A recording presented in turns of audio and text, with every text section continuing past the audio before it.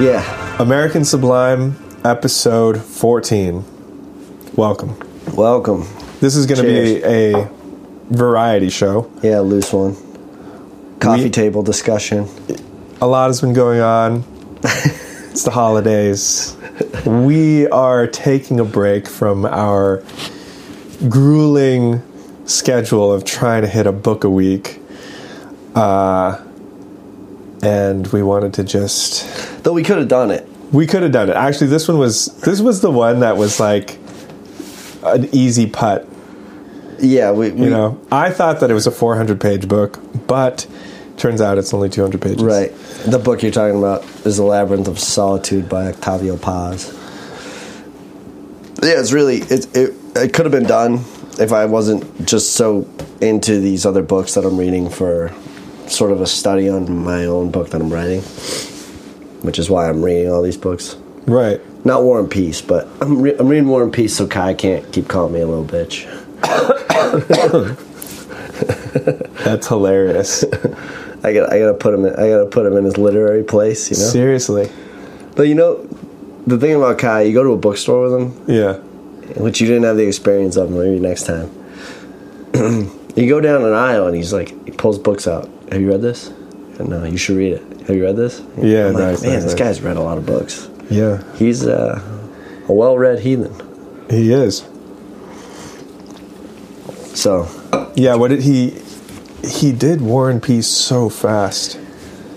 He did do it fast. He said, He's like, oh, it took me 4 months, but between the time that he told us, I have 150 pages left and finishing it was like a day. Well, he loved the book, so it was easier to... Yeah. It's easier to trek through a mountainous book like that. I mean, I read, Dostoevsky, Brothers Karamazov, which is 900 pages, pretty quickly. Yep. Because I loved it. And I read that book, Napoleon. Yeah. Which was also 900 and something pages. I mean, that's... War and Peace, I think, is what, 1350? Something about that. It's pretty big.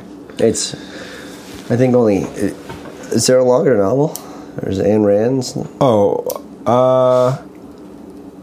I don't know. Maybe in terms of word count, I really don't know. It's not so much that is there a longer novel? I mean, I'm sure there are longer novels. It's just that it's a huge magisterial Everest type novel. Yeah, but saying you've read War and Peace is a flex. It's always been one of those benchmark flex. It's like I lifted, I benched up. It can go a little too far though. I met a guy at a bar one time. Well, I didn't meet him directly. I met him indirectly. Okay, yeah. He was in the group that I was in, and he introduced everyone to his dog Tolstoy, and I was like, no, it's too much. That guy wears pea coats and one spectacle glasses. One of those not oracles.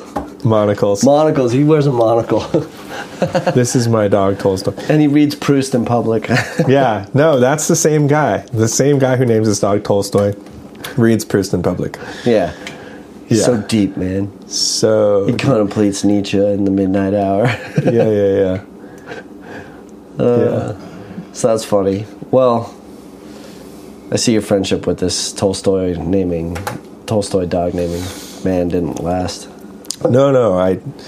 I saw him there, and he said he had a dog named Tolstoy, and I was like, God bless you. Carry on. We aren't going to be friends. I already know. That's good. Yeah. Yeah, I think it's just like it's a beacon of pretense. It's just I can't even articulate what exactly it is in the moment, but my intuition, and if I thought about this, it would come to me. It'll probably come to me actually in the next 45 minutes. But my intuition is that it's like, okay, it's like this. It's like people who want to name their children really wacko names, like North. or like North, or like Magnolia, or I don't know. Like if you named your child Kafka, Ooh, like setting that kid up for a world of hurt. well, what you're doing is you're treating them as you're making their existence, their name, be a sign that points back to you in a really overt manner. Right. Which is kind of like robbing them of their own agency. Yeah, their own identity. It's like they exist for you in a way that is a little bit grotesque. Rather than if you just gave them like a name that was less literarily radioactively charged, then you wouldn't be calling so much attention to yourself. But by naming your dog Tolstoy, you know, you're like, I've read War and Peace. Maybe not. Maybe not. Maybe it was just family Maybe you happiness. just loved Haji Marat. It would be funny if the guy never read Tolstoy. But I feel like if you're going to name something close to you Tolstoy, no, you better the guy have read. had like perfect Coke bottle glasses. Like he had read Tolstoy. I have an image. Yeah, I have an image of like Leon Trotsky in my mind. Yes, you know, of a real Trotsky. Yeah, Trotsky type. I'm a good socialist. Yeah. Yeah, let me write a book on fascism. This is what fascism is. Yeah, let me hide in Mexico. And apparently he got killed with a saw. Did you know that? I didn't know that. Don't quote me on it. Stalin don't mess around. He didn't mess around. Stalin was like 5'3". I missed this actually about Mexico. That it seems in the past, everybody used to just go to Mexico and just live. It was like this exotic locale. Everything from Kerouac's writing about Mexico makes it seem as though it's sort of California, but still with like dirt an roads. extension. Yeah, it's sort of what it felt like. You know, it's hot. There's an ocean, and the ocean's very blue, but it's dusty, and it's not modern California palm trees. Well, it's not the Mexico of now where it seems like in certain areas it's just very dangerous. It's not towards the border. Yeah. Towards the border. That's where all the business is. Yes. All that good old trafficking. Mm-hmm. That our government is so hell-bent on making sure it continues to exist. I know. I don't know why I'm laughing. It's hell what they're doing to these people, what they're doing to us, but yeah, trafficking drugs, right? I mean, so it's all on the border. All that business, all that hive business is at it's at Ciudad Juarez, Juarez City. Places like that, which it's like a pirate city, no? It's bad. Yeah, it's kind of like Canada being on the border with Detroit, almost. Right. Almost. I mean, but not really. But if you've ever gone through the border patrol into Canada.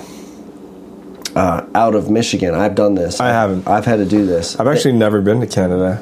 You'll never be able to go now either. Right? No, I'm not vaxxed. Right. Oh, you just told everybody. I know. You got clean blood, son. But that one, I remember I went through that with my buddy Joe years ago. They took everything out of our car. They treated us like criminals. In Canada, on the way into Canada? Oh yeah. Coming into the U.S., they don't give a shit. They're like, if you got... Which is ironic, right? Nobody gives Canada a hard time for how much of a hard time it can be to go into Canada. Right. But coming back, it's no problem. Right. But it's because that you're on that border with Detroit-ish. Mm-hmm. They know Detroit's a huge drug port. Yeah. They don't, a drug mecca. They don't want that to be a trafficking route. I get it. Mm-hmm. But, that was a long time ago. It's probably way worse. First time I went into Mexico, I was only, I was like 15. One was my mom, brother. To the homeland. Yeah, to the homeland, yeah. I was visiting my mom's side of the family. And, I didn't have a passport at the time, actually. I didn't have a passport till I was 18. And I went to Israel. But, yeah, I was surprised that we didn't have, we didn't have to produce any documentation to Right. get in or out. And actually, my dad told me a story once about how he had a business for a little while when he lived in Houston, Texas, where he would teach Mexicans how to say that they were an American. That they weren't? They were. They were. Because he said that in those days, you could cross the border. You didn't need a passport to cross the border as long as you could say, I'm an American, in the way that an American says it. So if you could say it with the American English lilt and accent, Yo soy americano. yeah, no, you couldn't get away with that. But if you could say, I'm an American, you could get across the border no problem. And so he taught people, he helped them get their pay. He had this whole thing because he hated Texas. He was like, I'm going to figure out how to bring more illegals into Texas. Why did he hate Texas?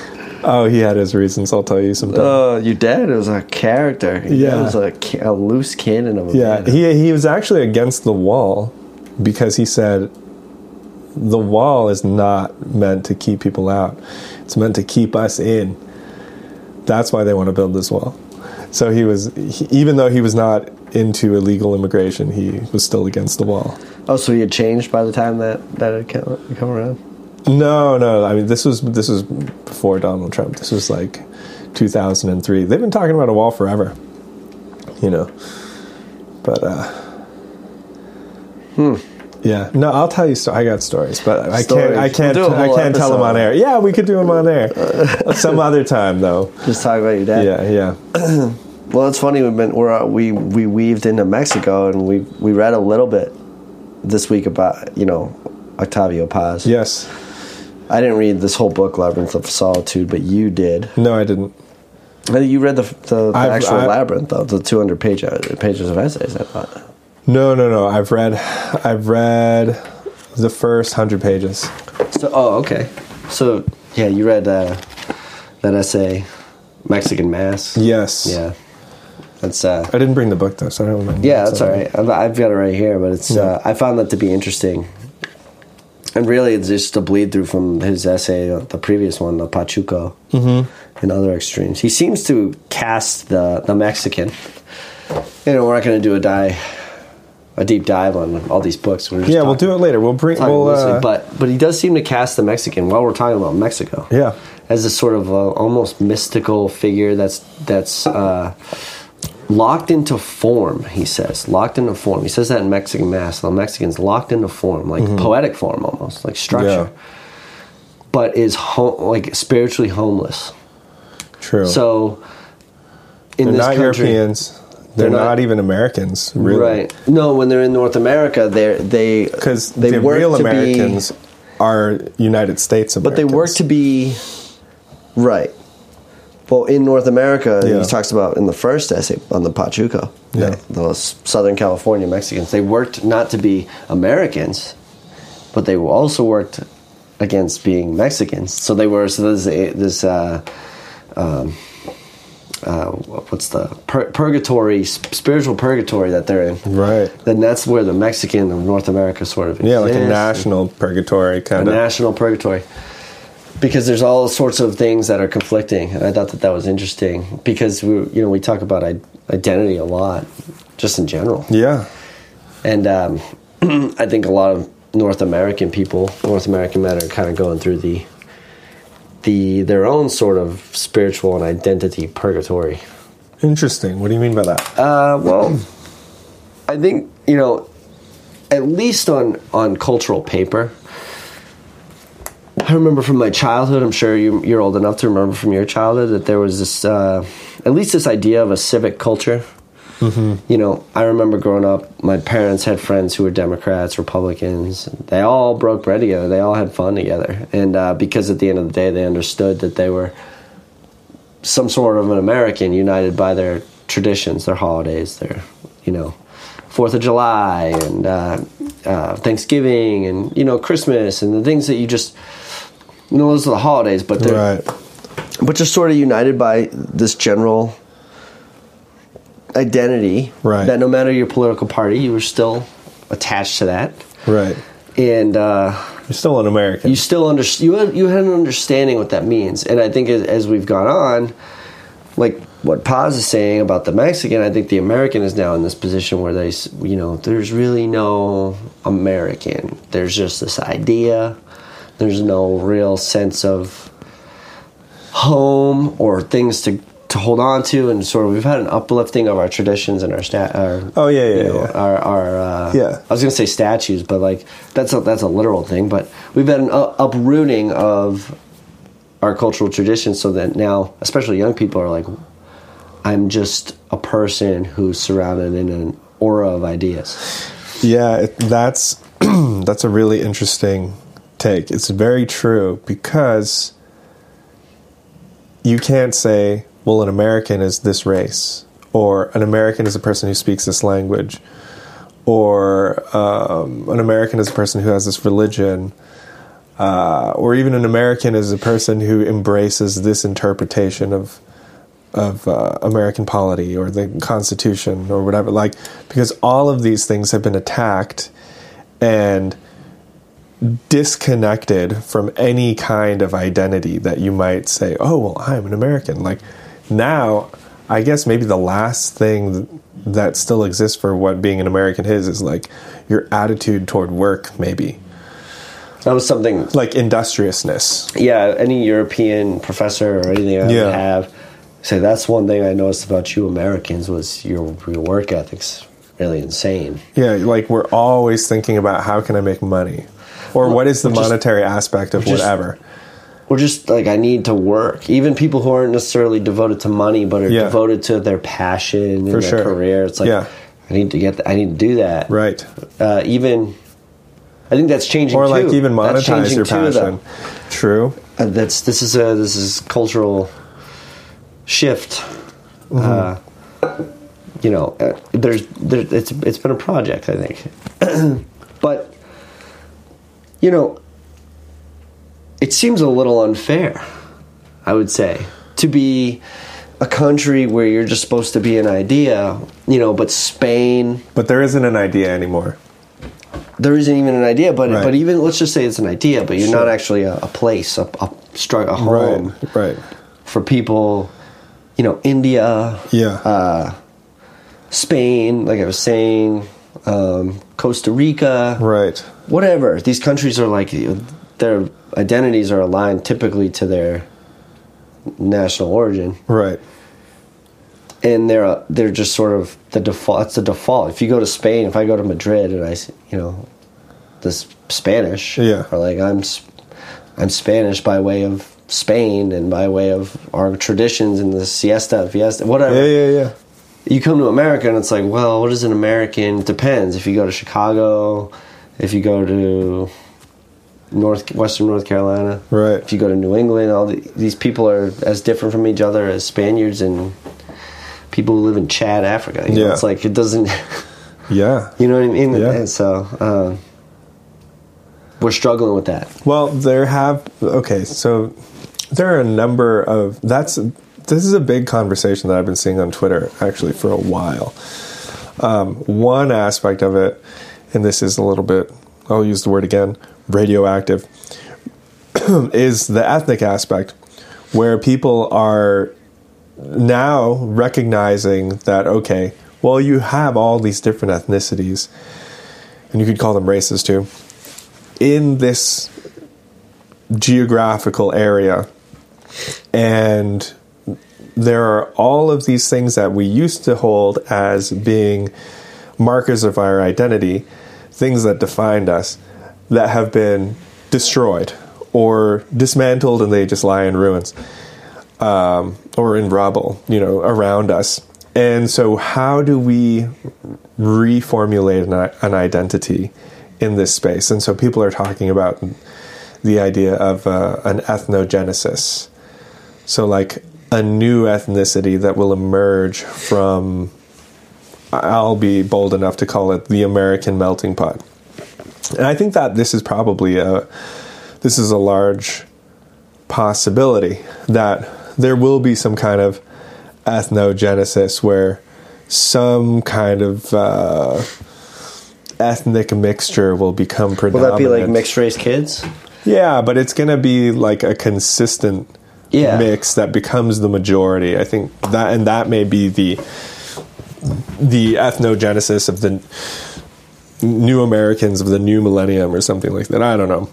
I really have no strong opinions on it, but I've just been observing that this conversation exists around the question of another ethnogenesis. It's either going to be that or you have right now, you have, not unlike an African state or an African country, because not to use the word nation with country, obviously you have countries in Africa. Mozambique, for example, has many nations, I believe, within a country. Right. Nations. And I think that there's also the other pole towards now this country is, geographically balkanized, but also just from your rural, even just a 30-minute drive, you've got a totally different population in your society from here. Right. And so you've got like almost thousands of nations in this country. Yeah. And people that might happen, but also there's going to be large swaths of people just sort of retreating. Sure, yeah, there's even the idea America's done that. Oh, yeah. Yeah, even with COVID, how there's been this inhalation of people from the coasts. I've mentioned that before. But there's also, I think, going to be a reverse migration. And I'm sure that, I'm What's that mean? To Mexico? We're going? Yeah, are we going to Mexico? Guadalajara, baby. I've always wanted to go. Have you been there? No, we'll get there. No. I've only been to northern Mexico. No, I think, and actually, this has been showing up in the laws of various European countries lately, where they're making it easier for the descendants of certain European countries to either get passports or to come back if they want to. I think Ireland was doing this a little bit. Germany, of course, has their citizenship program for children of descendants of people who died in the Holocaust. What else? Portugal. I was just thinking of Nick Mullen skit. Yeah. Portugal has some things. With Steve, what's his name? Spain, with their expulsions of the Jews, has made some things available to Jewish descendants. Portugal has just made citizenship available to anyone who can prove their lineage is connected to Portugal.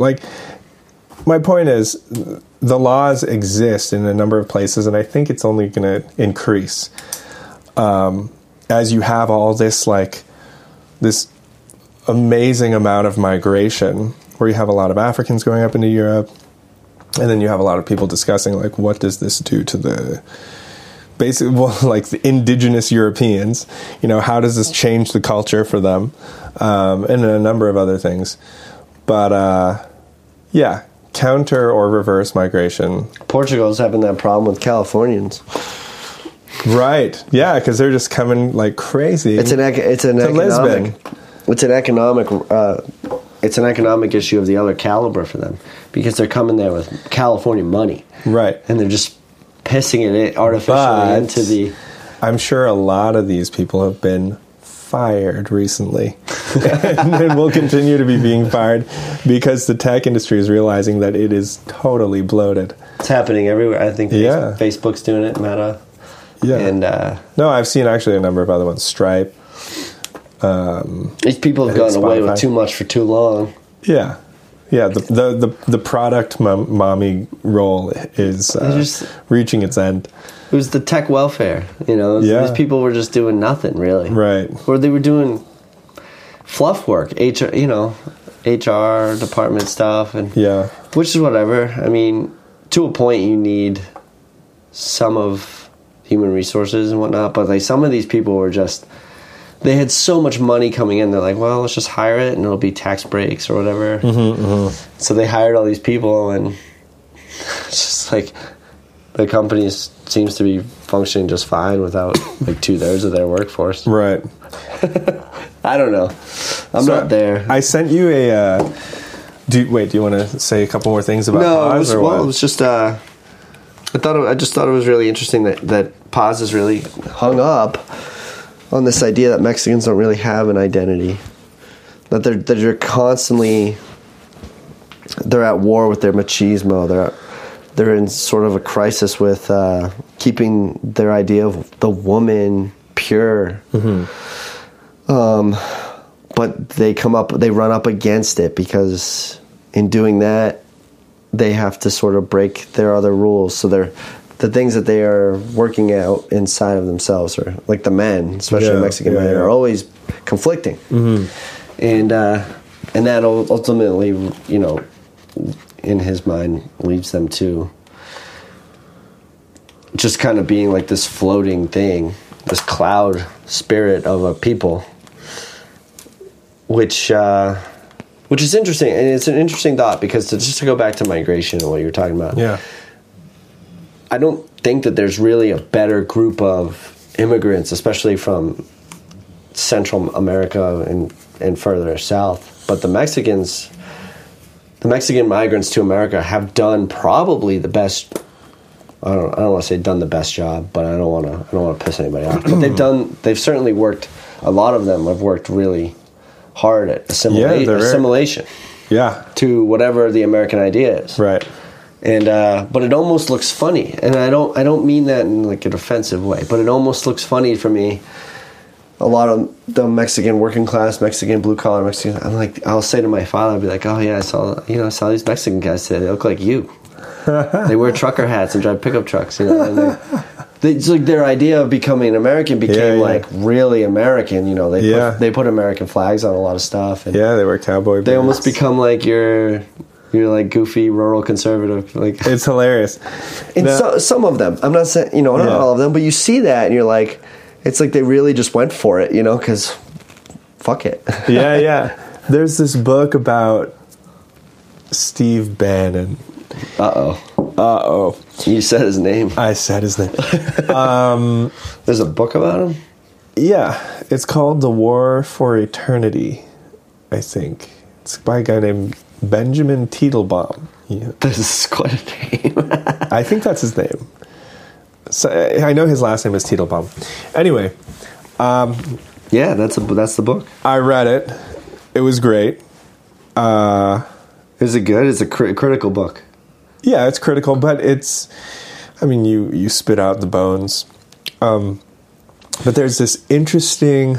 Makes him look like Lenin line on the cover. Does it? Yeah, it's black and white, right? Steve Bannon is a Lenin figure. You think? I don't know. Yeah, he for sure. I don't think like millions of people will die because of his ideas. No, that's not what I mean. Yeah, but spiritual. But he is he's called himself a Leninist before. Really? Oh yeah. Interesting.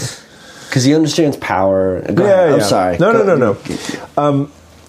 So. I was reading the book, and there are a lot of conversations between Teitelbaum and Bannon in a number of places over the course of a couple of years, maybe even like 3 years or so. And they're talking about traditionalism and certain traditionalist authors and concepts. And one of the things that Bannon said about people who live in the Americas south of the United States border and in particular, he was actually in this instance talking about the Brazilians. He loves Brazil. Yeah, he loves Brazil.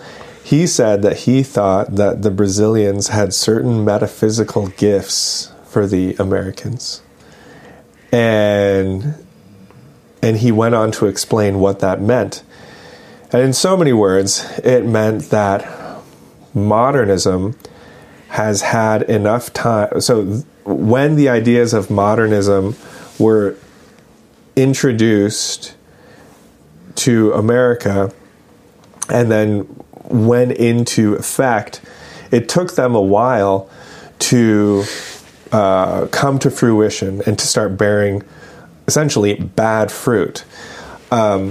But those same ideas, when they ended up in South America, they only got there much later. So they actually haven't had enough time to completely break down still in Brazil, the Brazilian connection to religion, or Brazilian assumptions about male-female relations, or even male and female identity, or any number of these traditional ways of viewing people in the world around you. So he uses Brazil as an example of a place that can like send people and ideas into America who are not corrupted by modernity to the same extent that Americans are corrupted by modernity, and they can in turn like give basically a blood infusion to the Americans. And that's quite interesting, considering all these conservative, more America First types who are marrying Latins. They're kind of tapping into that metaphysical gifts paradigm, I think. Yeah, well, there's a lot to unpack with that. Yeah, I knew that. I feel like I knew that about Bannon just because that's something he's always on about.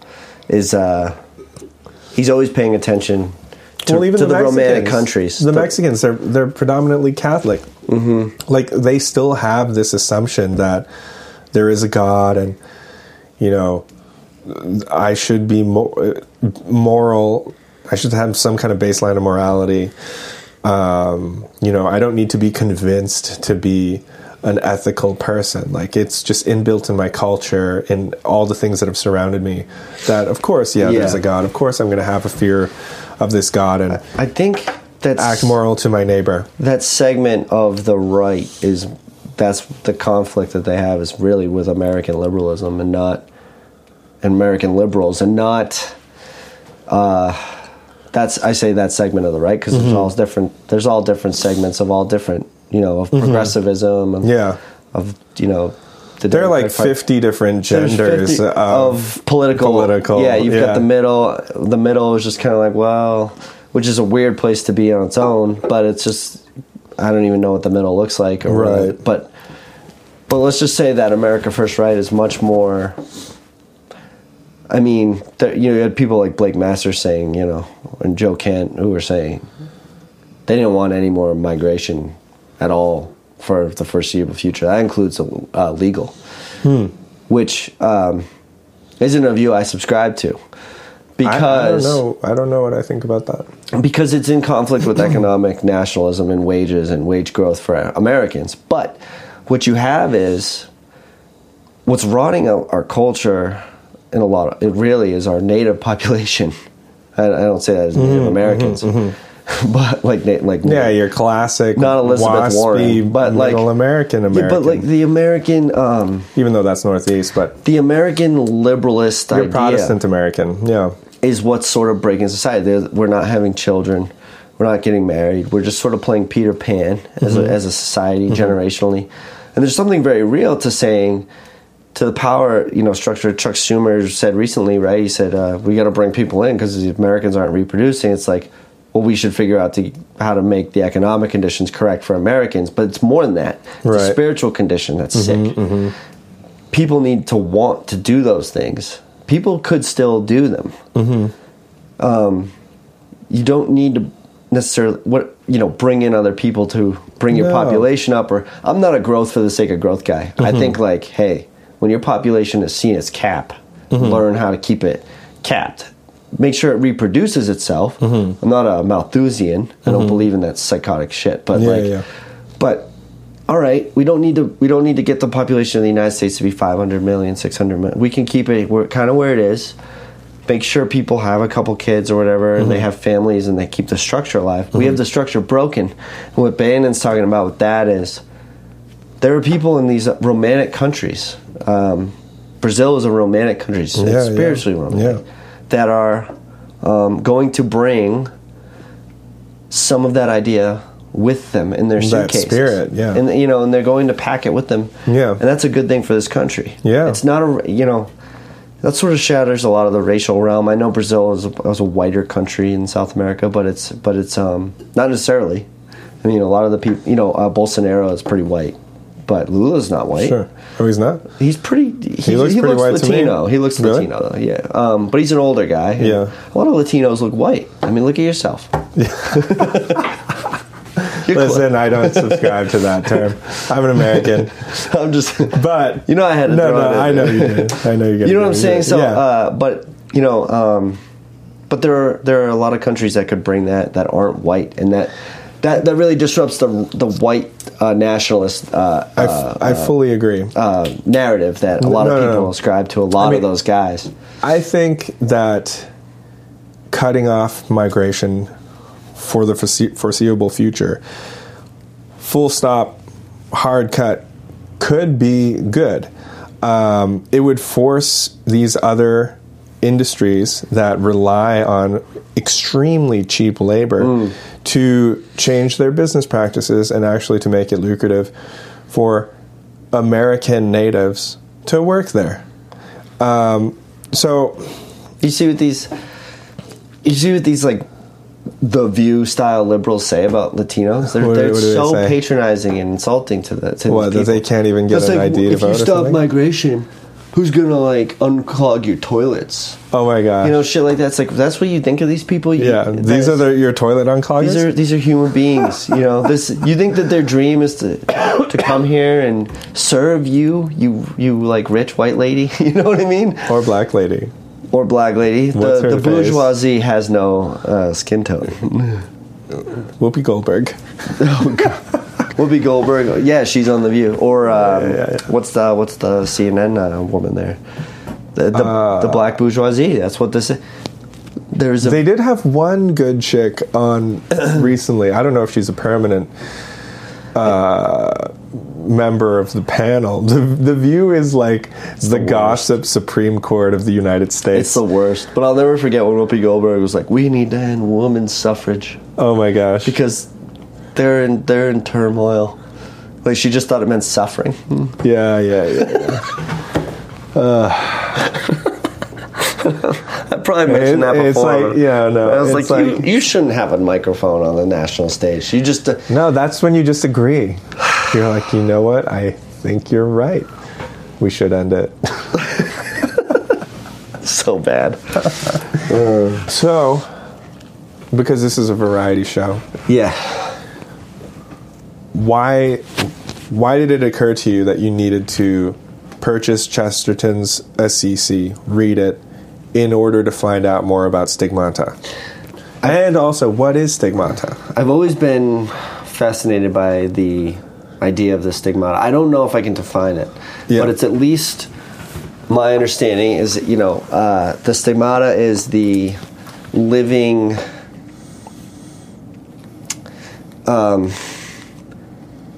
out Christ's wounds beyond the metaphorical sense. So the stigma, somebody who is enduring the stigmata will bleed and feel the pain of the thorns around around the crown of their head, or will feel deep bruising and perhaps bleeding from where the nails are in the hands, but almost on a sudden and spiritual excursion.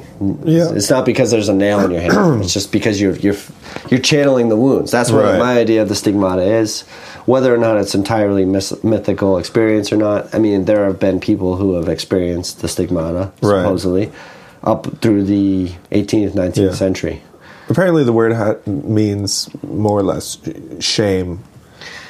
It does. Yeah. So the stigmata is stigma, right? Yeah, it's a shame, but the other sense of it is that it's a perpetual wound. It's a wound that's just there all the time, and it won't go away.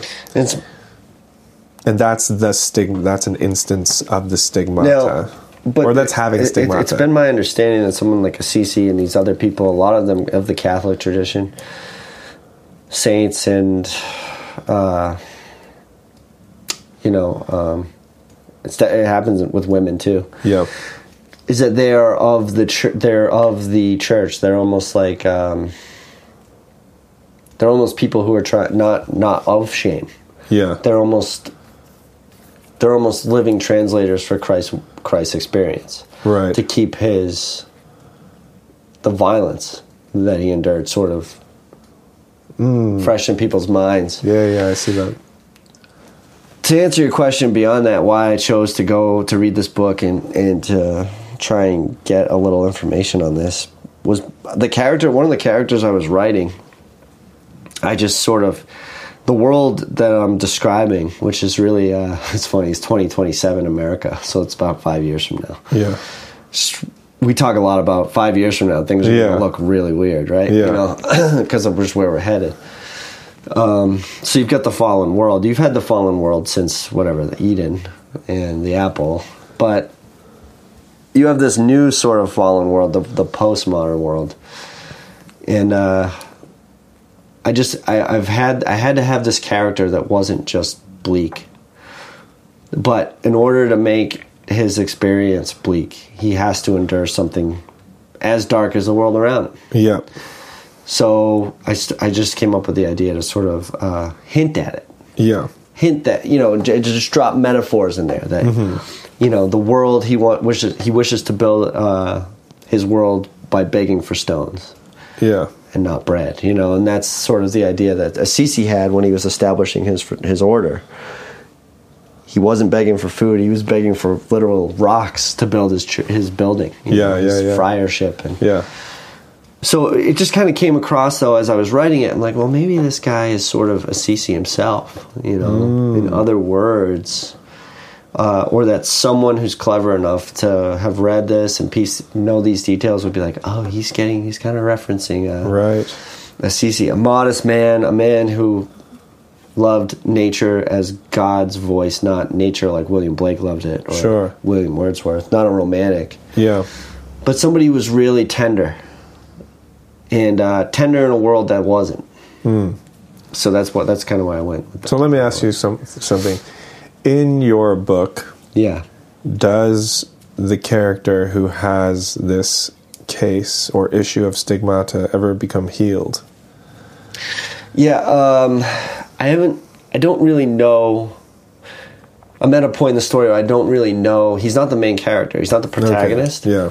Our protagonist is unnamed. So he doesn't even have a name. I never give him one.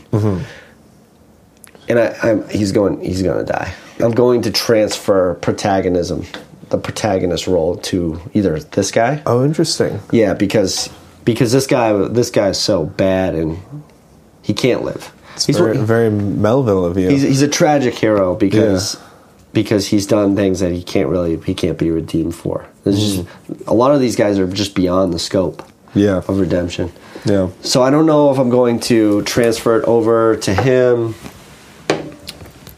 or whatnot. I don't know. I'm still sort of on the journey, Are you close to finishing it? I wrote 6 pages last night. Oh, dang. Hey, you and me both, writing a lot last night. 208 pages in. I would say I'm 2/3 in. Nice. But I'm at really the main point of conflict, and it's tough to write that part of a story like this. Okay. It's tough for me to write violence. I don't really do that because I don't. This level of violence and just sort of decay is tough. Yeah. And because I typically like to write of the world I know. Yeah. Thomas Wolfe, Hemingway kind of just sort of, you're in the cafes, you're at the bullfights. Yeah. And so it's tough for me to say, well, no, people are getting stabbed in the neck, and people are getting, are committing mass suicides. And, there are like mass suicide events and, but then again, I'm like, well, this is kind of happening. Right. We're kind of there. We're with Canada's new push for people who are mentally ill to just kill themselves, or even don't have enough money. Don't have enough money. You're poor. We have a solution. You can kill yourself. We can give you euthanasia. That is so crazy. No, but it's where we're at. It's perfectly logical in the modern bouncy ball. It has led to oh, if you can't make money, then why should you exist? We'll offer you a way out. The horrors of it's worse capitalism. to be alive than to not be able to make some money. This is yeah. Right? That's what they're saying. Right. And then I think about my story and I'm like, oh shit, this is the real world. Like, we're just kind of here. I mean, that's at an advanced stage of it where I'm writing, but the infancy, if I don't finish this book soon, it's going to pass. Right. I'm like, oh. Yeah.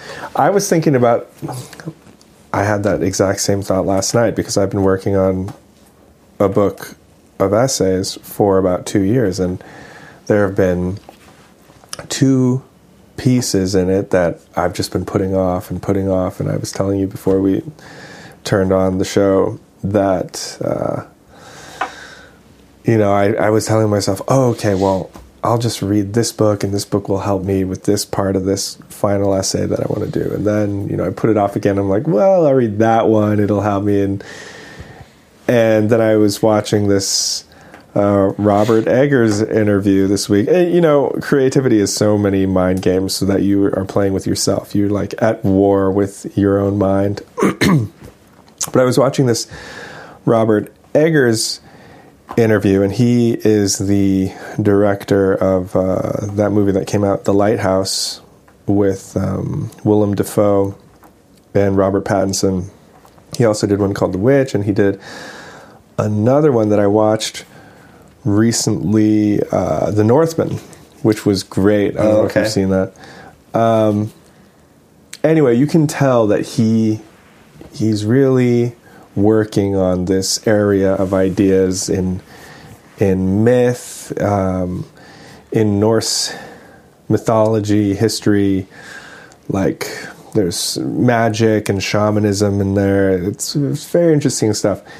And so anyway, I was watching this interview, and one of the lines that he said in it was, he's recommending that people watch as many movies as they can, read as many books as they can, and he says, I always read until I have enough so that I can write, and then when I can't write anymore, then I start reading again. And I realized, I was like, you know what, that's the line that I needed. And so a few hours later, I sat down for probably 3 or 4 hours, and I was just writing. And I was able to finish almost the entire first of the 2 essays that I need to get done to be done with this book. Why did I bring that up? We were talking about, you piggybacked off of me saying, if I don't finish this thing, we're gonna. Oh yeah. So that's what I was. Pass it. Yeah, and that was another thing that occurred to me as I was remembering, that Tom Hanks line about Forrest Gump 2, where they got the script after the towers fell on 9/11, like the next day, or the day that the towers fell. And when they got the script, they were like, we can't even film this anymore because that world just doesn't exist. And so I was thinking about that for myself yesterday. I was like, I need to finish this book, because if I don't finish it now, that world or that perspective on the world that I had in that moment isn't going to exist anymore. So it's not going to make sense to even write it. It's like old songs that you intended to finish, but you never finished. Mm-hmm. And by the time you get around to it, you're like, well, I don't even have those feelings anymore. So why would I finish that song? And it's not even to say that it won't be relevant. It's not about relevancy. True. Because you're trying to write something that's going to last. Right. I won't say timeless, because, but also to be cathartic, to like be a release for you. Yeah, and at some point you're going to be just like, oh, this has come to pass as a something in its time. Mm-hmm. You don't want to be separated mentally or energetically from the beginning of the book. Right. And say, well, now I'm just trying to finish it. Yeah. And it's just not really, the feeling is past. The cloud has left the eclipse, and yeah, well, I'm trying to finish this while it's still 2022. Yeah. You are. Yeah. That's coming down to it. I know, actually. I think I'll be done this week, actually. What's your plan with it? What is your plan with this book on these jazz essays?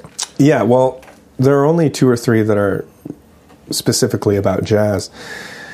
The title of the book is The Philosophy of Jazz Music and Other Essays. Okay.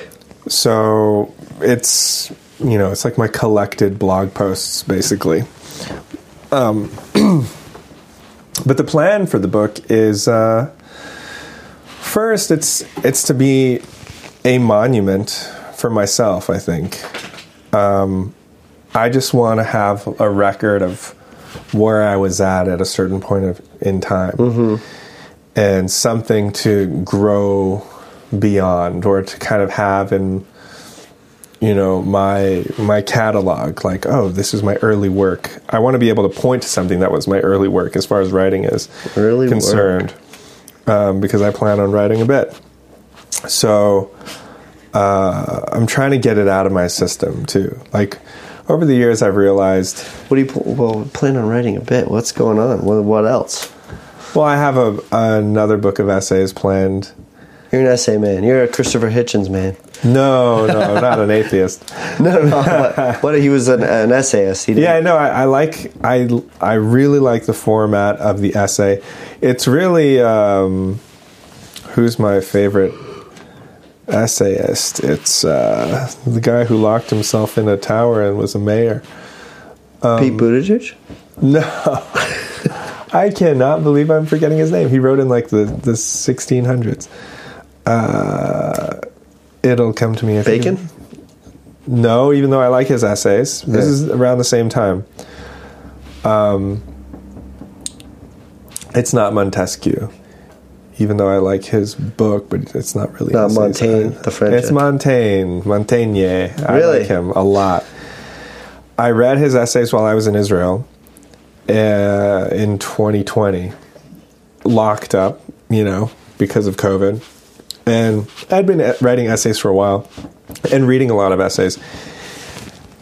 And it occurred to me that this was a form that you could really experiment with. It's true. Or that I could really experiment with. And I find it easy. Like, I would like to write a novel at some point. And even a long poem. These are some personal projects that I have. But I think the backbone, the spine of my work will always be probably the essay. Like, I just want to have, like, every 5 or 10 years to do a collection of essays. Or rather, to compile them.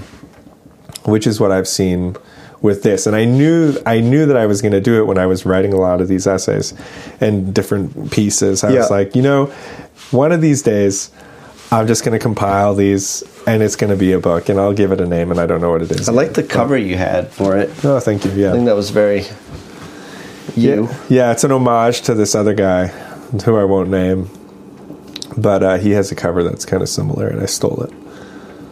But you won't name it. No, I don't want to name it.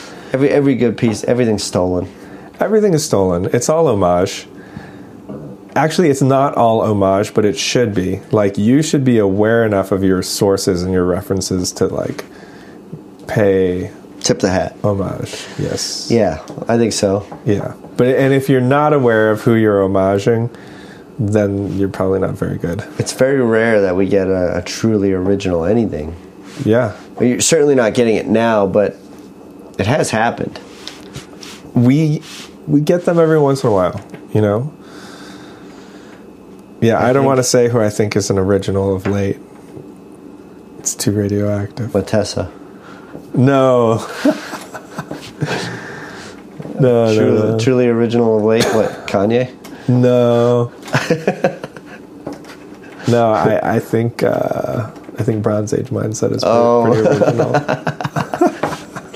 Come on, that's not... He's saying things that have already been said. Yeah, no, it is basically a compilation. It's like a narrative compilation of tweets. But if enough people forget, it does take on an original. But I'll tell you what is original about it is the spirit of it. Like, the attitude of that book is very original. Even if what he's saying in particular... You don't think it's revivalist? Like, it is reviving in a way, Nietzsche, but... I think it is original because of its contextualization. It's bringing back, like, also the fact that it's purposefully misspelled. It's like caveman speak in areas. I loved that. But I will say the funny bit was just imagining Mitt Romney as like a warlord. Yeah. No one can ever get over that. Because it was funny. Hilarious. Imagine, if you will, Mitt Romney. Yeah. But instead of Mitt Romney, the neoconservative. Imagine him worthy of his looks. It's funny. It's hilarious. It's a funny book. If nothing else, it's funny. Yeah. Like anybody could laugh at that book if they just allow themselves to. I really want to do a review of it one of these days. I'd have to reread it. I want to reread it too. It's been about a year and a half. I would do it. I think we should. No, we should, because it's actually of high current cultural import, even for people who don't who aren't aware of it. I mean, it's so funny. Like, even the cult that has emerged around the book, like, you'll see photos. There is a cult. Yeah, you'll see photos on Twitter of women in bikinis all over the planet reading this book or having posing with it. Posing with it. It's just hilarious. Or you'll have like a picture of Bronze Age mindset next to a pack of Marlboro Reds and a cappuccino in the morning in Italy. It's just hilarious. It is funny. Yeah. If nothing else, it's a funny. It's mocking where we're at, where the culture's at. It's laughing. It makes you laugh at it. It's humor. Humorous, joyful. I'm sure there are people who take it very seriously, in opposition to it. Oh, of course. I'm sure that this is a dangerous book or whatever. Oh, yeah. I don't know if people have read, although I haven't seen much of that. I have seen sort of mainline journalists kind of take shots at it, but almost playfully, which is strange. It's hard to. It's like Nietzsche. You can't really get under him. What, are you going to prove him wrong? Tell me how. Find a way. Foucault famously said that he liked to... Gosh, I'm saying all the bad things in this broadcast. He said he liked to see if he could sodomize other authors. Jeez. Yeah, this is what he said. But he said when he tried to do it to Nietzsche, it happened the other way around. That's so funny. But because this is a family show, and we want to be... Not anymore, it's not. Yeah, well, maybe this one will have it can't be a family show. An explicit rating. We're talking about adult literature. Yeah, I know. But, okay, the more genteel way to talk about it is that he's trying to flip these other authors over to try to get underneath them. Foucault. Yeah. But you can't get underneath Nietzsche. He's the one who gets underneath you. He flips you over, And so, and I think it's the same way with BAP. You think these peasant 22-year-old journalists working at the New York Times or, Associated Press... I don't think they touch it. No, they don't. They won't touch it because they know that if someone reads it, that they're going to be like, oh, well, actually, this is true. The best thing to do with something like Bronze Age mindset is to just radio silence it. Don't give it any press at all, not even bad press. I don't know if I didn't feel a connection to it like you did. Well, I think really it's because a lot of the ideas... Ideologically, that's just not where I sit. No, I think it's because a lot of the ideas have already kind of it's clever. Filtered into the culture and into the alternative consciousness as far as politics is concerned. I feel like, it's funny because in the punk scene and stuff, hardcore scene, you'd see somebody with a shirt on, Vans sneakers of a certain... Yeah, if you've already been wearing that, you already know about Hot Topic or something. You're like... I'd go out in public, I'd see those people, and, maybe a sleeve tattoos, I'd be like, what's up, dude? You like hardcore? It was like you had this nod. It's like when you met that guy and you were like, you ever read Bronze Age mindset? And he's like, oh shit. It's like now you're initiating. There's an initiation to each other's world. Well, like Kai. Oh, right. No, you're right. The guy said, how many times have you read Bronze Age mindset? And he laughed and he was like, oh. He was like, okay, what about, what is it? William P. Yockey, I think. I don't know any of these names, but. Anyway, he started bringing up some other bat signals, Yeah, it's funny. Yeah. That's funny. And it's, there's just certain things within the culture, right or left, politically, whatever, just all over the place where it's like, oh man, you're into that? Yeah. Oh shit. And then you have this your own corner of the room, with this person. Well, it really is the new subculture. Like, subculture used to be music. There was a music subculture. And, it had its aesthetic markings and its literary markings and all these other things. But now the subculture, the edge culture, is a political thing. Like, you're not a punk, you're based, something like that. I guess. And I mean, name another subculture.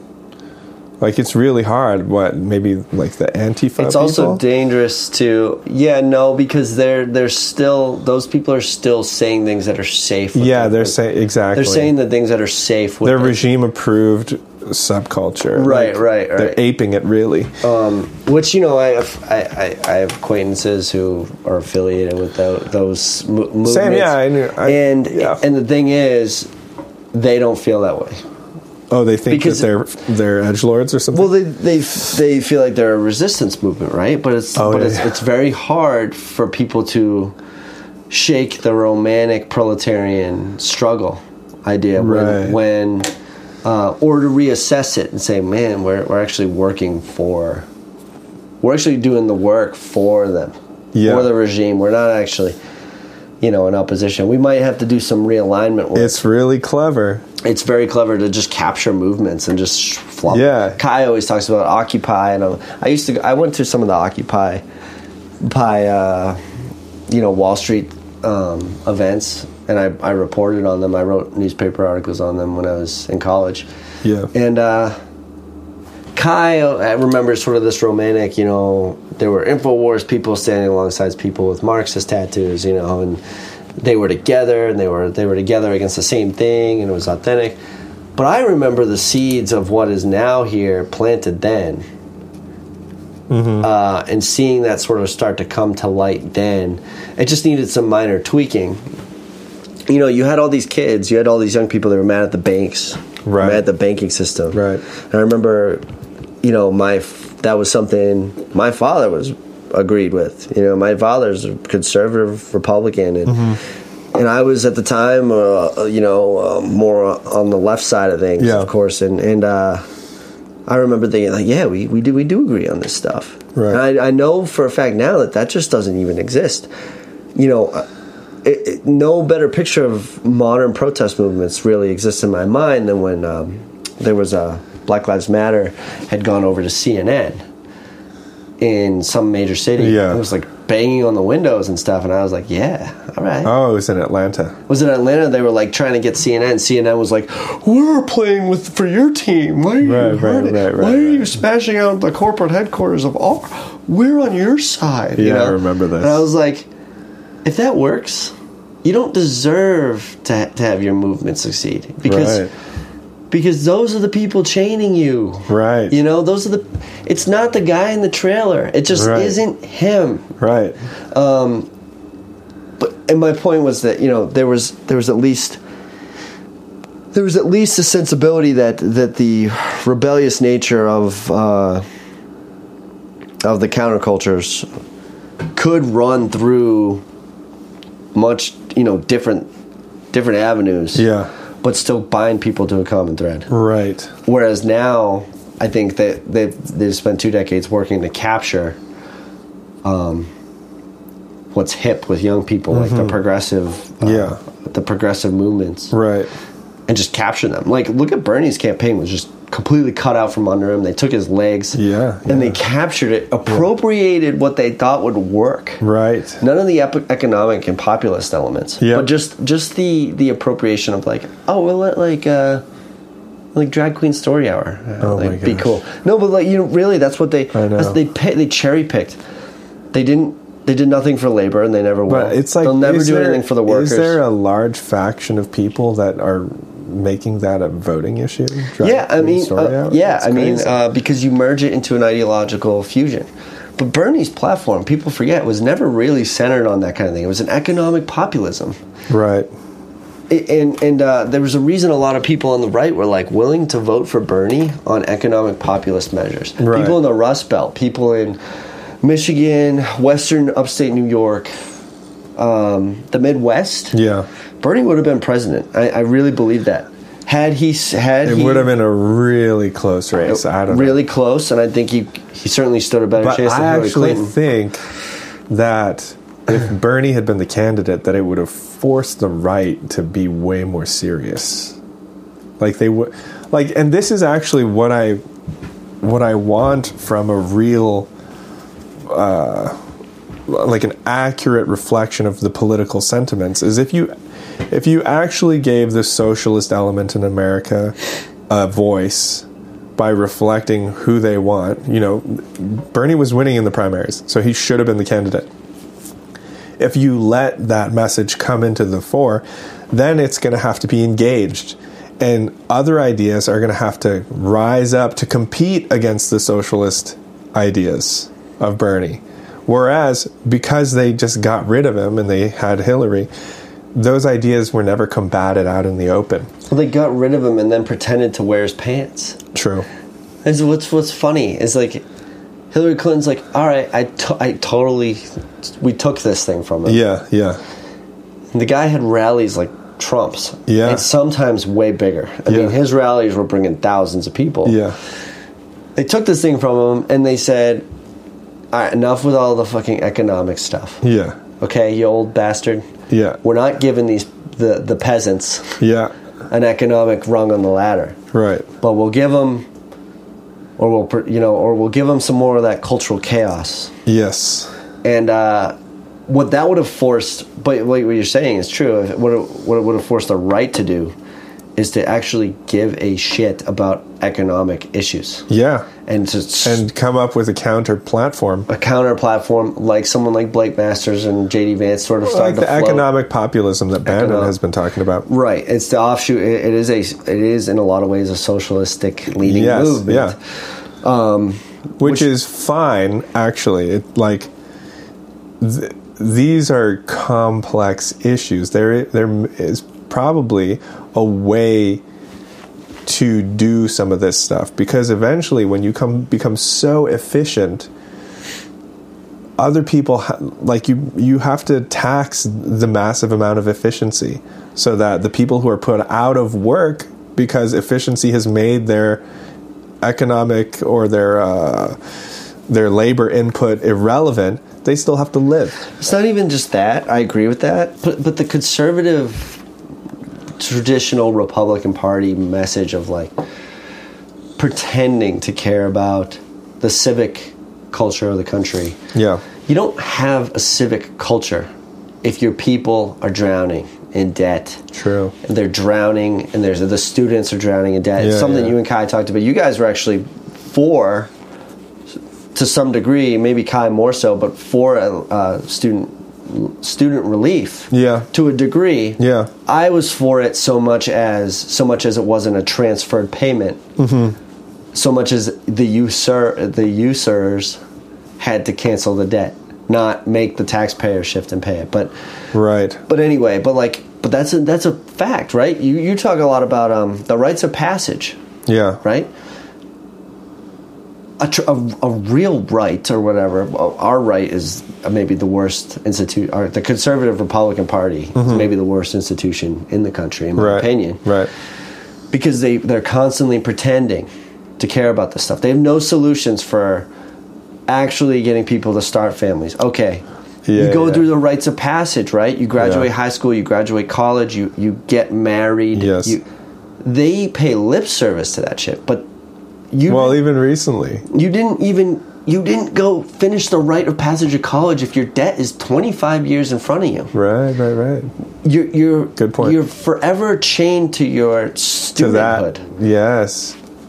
And a lot of kids are saying that. They're saying, "You expect us to have kids? You told us to go to college." A lot of these kids made... That's a great take. That's a really good insight. You know what I'm saying? So they pretend, and in the meantime, we decline.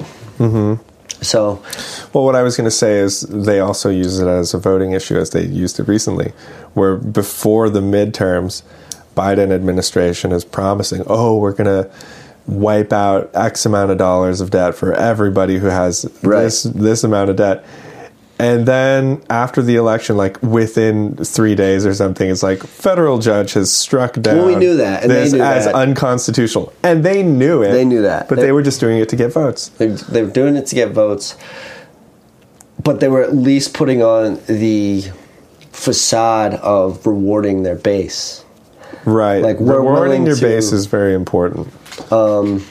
Which your base should be the entire country, realistically. If you're living in a decent society, if the opposition gets elected, it should be good for both people. It should be like, all right, we have to come under, whatever. You know, we're with you. Right. So long you're steering the ship. Right. I don't want to hit an iceberg. Right. But it's like 50% of the country gets what they want. It's really crazy because one party gets control, and you're like, you know that it's going to be at the expense of people who may align with the other party. Absolutely. Yeah. That's where we're at. That's where we're at an elevated level, maybe unlike anything since the Civil War. Let's start winding it down. What do you think of the Kanye controversy? That's winding it down? Yeah. Jesus, dude. That's not winding. That's turning it up. We'll turn it up a little bit. We'll ramp up and then fall down. So when you came here, I was listening to that video that Kai sent me about Hotep Jesus. Yeah. You know who that is? Yeah. I don't follow him, but I know who he is. Black guy with dreads. Yep. You know, that's like a generalization. No, I know who he is. I don't know who he is. So Twitter. this is who he sent me this video. He sent us this video, and was playing it. And his take, there's so much to unpack. His take was, Ye is trolling you. He's trolling people. I agree. And he trolled you with White Lives Matter, and it didn't. He's talking to the conservatives. It didn't bother you when he was doing it then, but now you want to cancel him in the same way. People like Ben Shapiro and sort of Conservative Inc. wants to cancel Kanye in the same way that they're always talking about liberals doing to them. Yep. And it's just ironic, and this is kind of his point. And so my take on Kanye is sort of like with what he did the other day with Alex Jones and the Nazi stuff. And he's shattering. We talked about it being like the shattering of the Overton window. Mm-hmm. He's also lifting the ceiling on speech. Mm-hmm. You know, saying like literally nothing's going to be off limits if you say this. Yeah, that's maybe the most unsayable thing. Mm-hmm. And it's whack. Like it's a whack thing to say, and a lot of people. What precisely? What? Oh well, I love Nazis or whatever. I love Hitler. It's like whatever. You know, it's like it's. You know, he doesn't obviously believe that. Yeah. In any real sense, he might be trying to project a Christian. No, view. He's for sure trolling. He's trolling, or he's trying to show I'm like a Christian aesthetic level. Yeah. My love is for everybody. My love says I have to love everyone. Mm-hmm. You know, even because Christ loved Hitler. Christ loved Pol Pot. Christ loved technically everybody, even though those people are. Maybe sentenced to damnation at this point, but the real Christian, the real Christian view is supposed to be: I have to love you. I have to love my enemy. So I have to love right. And but to sum up, and then to pass the torch to you because I don't really know what else. I don't know either. But I think Ye is really doing like the Hell's Angels kind of what the Hell's Angels do with the insignia. And rolling into towns in small town California and like scaring shit out of people with their Nazi emblems and stuff. Yeah. Some of them were white supremacists, I think, but for the most part, they were just getting a rise out of people with that shit. And Ye is just like really stirring the pot, and I think he's bipolar too. I think he's dealing with a mental issue. I don't think he's insane like everybody's like he's just insane. We should drug him, but I think he is bipolar. Is he not? I don't know. I just don't even align with any of those like psychological categories that people try to put people in. I think it's again, we've been talking about this off and on for a while now. It's kind of an appropriate response to the world of the moment So he, in a way, is probably the least psychotic person in America, or at least the West, who is engaging with these ideas, because he's not just going along with the cultural faux pas that surround certain of these issues. I think that in a way it's very distasteful, and perhaps it's not delicate to just go out and say certain crazy things. But we also have to recognize that we live in a highly contested space, and that, people have to fight with the gloves off in order to deal with evil. And I think that, there are valid criticisms of certain parts of society, even certain actors. People will say, George Soros, I don't know if this guy is, good for America. He's wanted in a number of countries, his home country, I believe. Yeah, and for all intents and purposes, the things that he is regularly involved in are not always, in the interests of the countries in which he's involved in. With the they NGOs. Never are. yeah. I'll say probably they're never they never are in their interests. And so, if you make those criticisms, though, people will be like, well, he's Jewish. Are you an anti-Semite? That happens all the time. And it's like, oh, hold on. You don't get to do that. You don't get to shield this guy's bad actions, which are not based really at all on what ethnicity or religious affiliation he has. They're just based on his actions. But people like to weaponize a historical event that happened about 80 years ago-ish, it's weaponized, but it's used to deceive. So I think Kanye is kind of being like a wrecking ball about it. Yeah. And he is trolling for sure.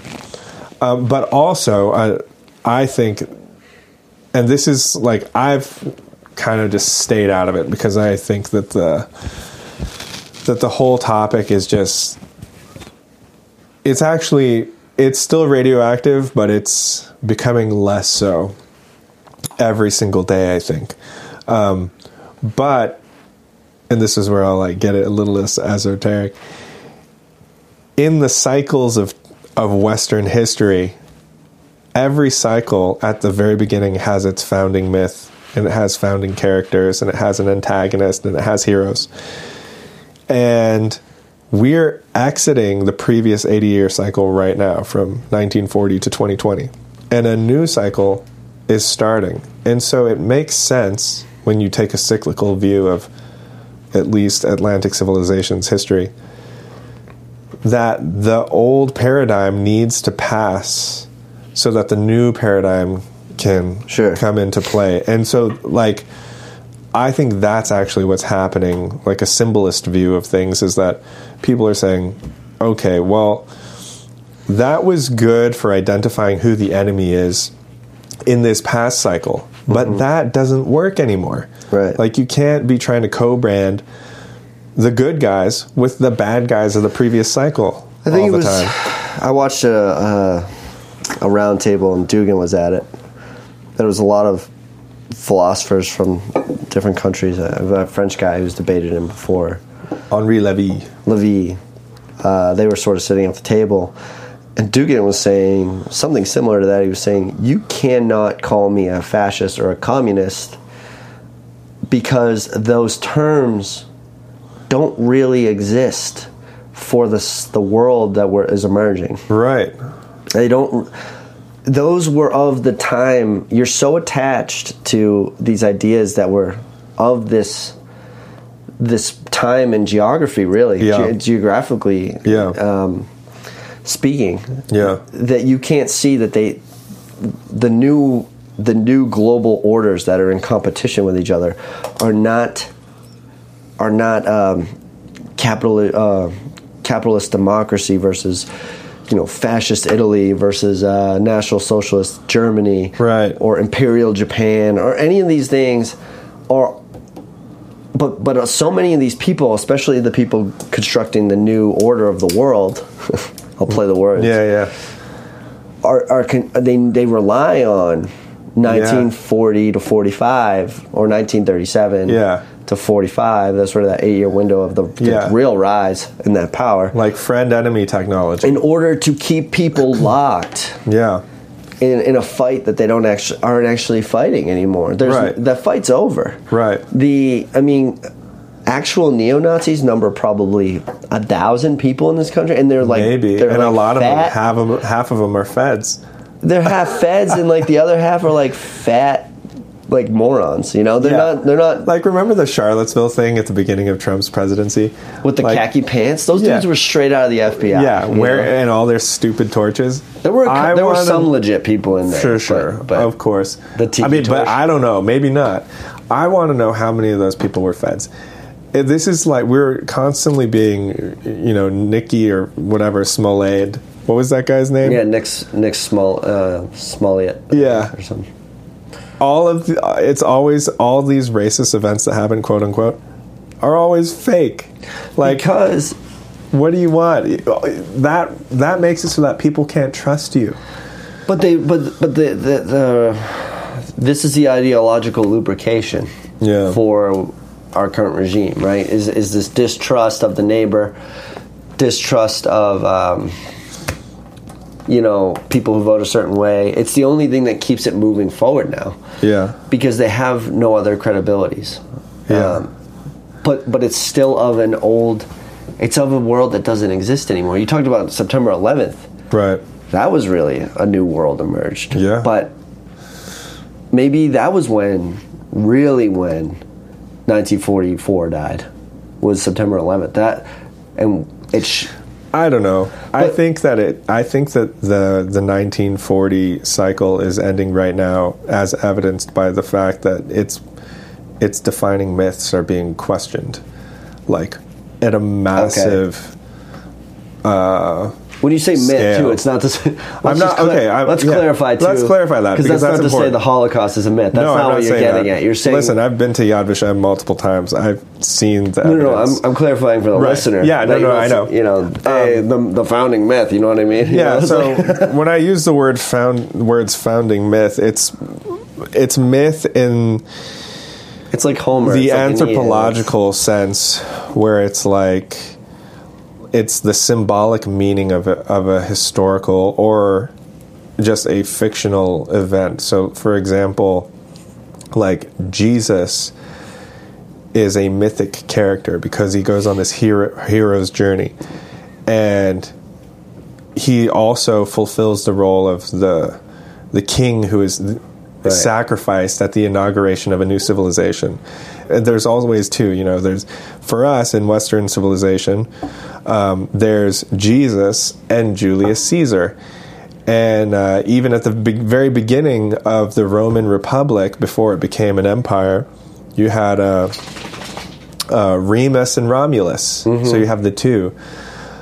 If you go back even further, for the Greeks, you have the Trojan War, which is the Trojans and the Greeks fighting against one another, kind of like as two brothers. You have Cain and Abel. You have all these examples. Right. But that's the myth, and it defines the beginning of a new city or the beginning of a new age. And in the same way, World War II, and I'm not just talking about the Holocaust, actually, World War II has a certain narrative that has been built around it and accepted that has defined how we've interacted in the world since World War II. Like, it created ideal ways of existing in the world. It also created physical realities. It created physical realities. Israel. Sure. Treaties that established landmarks. Yes. Economic realities, philosophical realities, musical realities, like aesthetic realities in general. So these are all attached to the founding myth. Okay, and we can point to another one. The Civil War was the founding myth between 1860, the events in the Civil War, where you have friends and enemies, defined America's reality between 1860 and 1940. All the way through there, you think? Yeah. Past the Great Depression, past... For sure. Between 1780 and 1860. Even World War One, though. Yeah. World War One tweaked the world, though. But you're saying the myth of this country, was still rooted to Civil War ideas, despite that period of turbulence. For sure, that was World War One, and I don't think World War One had the same power as the Civil War. I think it did for. Perhaps the myth that Hitler rode to power, though. That's so for Germany and Austria. But even then, I don't know if it was the defining myth for them, because the things that made World War I possible went back probably to around the 1860s. Mm-hmm. So even before the Civil War in the United States, 80 years before 1860, 1780. You have the American cycles. Yeah, you have the American Revolution. 80 years before that ish, you have what is that? 1700. I think it's actually 1690 to 1700. You have the Glorious Revolution in England, and then what is it? 1620 or 30 ish. You have the Great Armada Crisis. And then you have the War of the Roses. So these things are defined by wars and crises. You're not going to slip the Renaissance in there or anything? Oh, no, yeah. You can go all the way back. Or is that just part of the cycle? No, well, those are larger cycles will have their own characteristic, where, like, the Renaissance happened in, according to certain theories, like a meta spring, a meta summer. Yeah. But I'm not gonna get into that. We'll do it. We'll do a full cast on maybe. Yeah, we can on The Fourth Turning, which is written by Americans. But to go back to the founding myth, the word myth does not mean fake. This is a modern take on the word myth. The word myth is referring to like a deep archetypal truth. Mm-hmm. And that's what we're talking about when we say like that World War II is the defining myth. Just like the Trojan War was the defining myth in many ways for Rome.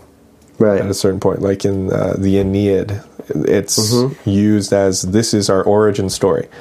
Yeah, and that's a good way to talk about it, is World War II is the origin story of this last cycle that we're now exiting.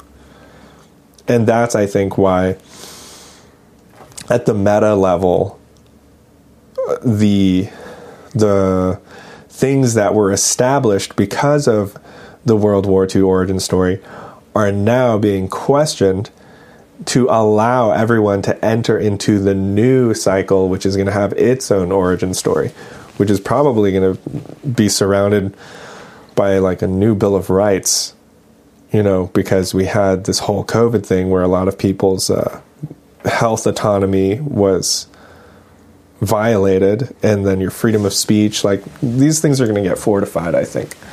Oh, that's not good.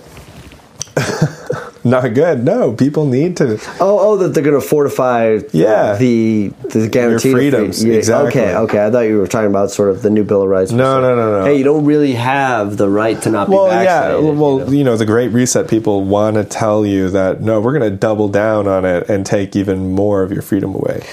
But I think that I just don't. But what's happening is so many people are just checking out of society. Yeah. So it's those people who are going to need those rights. And I say checking out of society, I mean homeschooling. Yeah. By the millions, probably, is on the horizon. People are just pulling themselves out of the institutions. The public schools are going crazy right now. For sure, and that's a discussion on its own. But just getting out of the institutions. Yeah. Getting out of the cultural sectors. Well, decentralization is the massive trend, right? And so, what is public education? Public education is centralized education, right? So, what is homeschooling? It's decentralized. That's very true. Yeah, it's just following the trend, and everything is following this trend. And if you want to win, you'll ride the wave. Right. Right? Rather than fighting it. Anyway. Well, that's about all I got for that topic. So it's good that we talked about that though a little bit. Next, go ahead. Well, just thinking about Kanye West, we've reached sort of a point in our absurdities that nothing really surprises me anymore either. Yeah, I wasn't surprised at all. So seeing Kanye West with a mask on next to Alex Jones live stream, and with a net and a Yoo-hoo drink. Yeah, just and then Nick Fuentes on the side. Yeah, I'm just kind of like, yeah, that makes sense. Like that. It makes sense. 10 years ago, I would have been like, that's insane, dude. But simultaneously, yeah, it's like, now I'm like, what okay. People were asking, they're saying, yeah, it makes sense, but also, what timeline are we on? Well, it's just like, yeah, it's like God is just etch a sketch every day, and you're just getting this weird drawing to look at, But I think the clockmaker theory is gone. I think God's a little crazy, dude. I think he's a little nuts. Are you moving on from Hitchens? No, I was never. I love a lot of what Hitchens has had to say. I enjoyed his writing, but I've been off. I've never really been an atheist, so I'm definitely not an atheist now. I consider myself nominally Christian, at least understanding that the Christian worldview is the foundation for sure. this house we live in. And of course, yeah, and Plato. Those are fighting words. The soul. Oh my gosh. No, but it is. It is. No, you're right. You're right that it is. That is actually truly our founding myth. Which one? 2,000 years ago. Oh yeah, of course. Our overall, everything else exists within that world. Yeah, well, and not to get too into the weeds, but the Jesus passion myth is opposed to Socrates' passion story. Of the afterworld, of the soul? No, because all the details. Socrates is teaching the youths to question the gods of the city. Jesus is doing the same thing. Right. Well, there are a lot of parallels. Even Socrates' death. Yeah, is with a cup. He's stoked to get the cup. Jesus is like, oh gosh, God, if there's any way, can you please remove this cup from me? There's a rooster involved in both cases. They get offered a way out, which they refuse. Right, but Socrates was in the Stoicism elements. His death was like a stoic death, whereas Jesus wasn't stoic. Yeah, he wasn't like, I've got this. No. It was very much, that's a big difference. Yes, and I think that's really what makes his death more meaningful, is that he's not sure. He has faith. Yeah. But he's not sure what's going to happen. He needs to rely on God. What's more important than that even is the Christ's trek through the desert. Satan's temptations. Oh, yeah. Milton's Paradise Regained, sort of you can have all of this. Yeah. If anything, it's just it's the greatest parable ever told. Even if it's, making him worthy of being the one who goes to the cross. You can have Rome, and you can have Constantinople. You can have can have every empire you see forever. Yes. Standing upon the ridge, and he says, I'm cool, man. My kingdom is, not of this world. And it's like the ultimate, sort of moment. Yeah. He's trying to find out if he's really that guy. Yeah. And that guy. Which is, that's sort of where the deviation is, right? It's I think that it's actually impossible for Kanye to be anti-Semitic because I love this weave. Because he's saying that Jesus is king and Jesus was a Jew.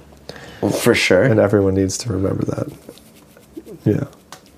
I mean, that gets into a whole long discussion on, in Judaism they deny Christ, obviously. This is fine.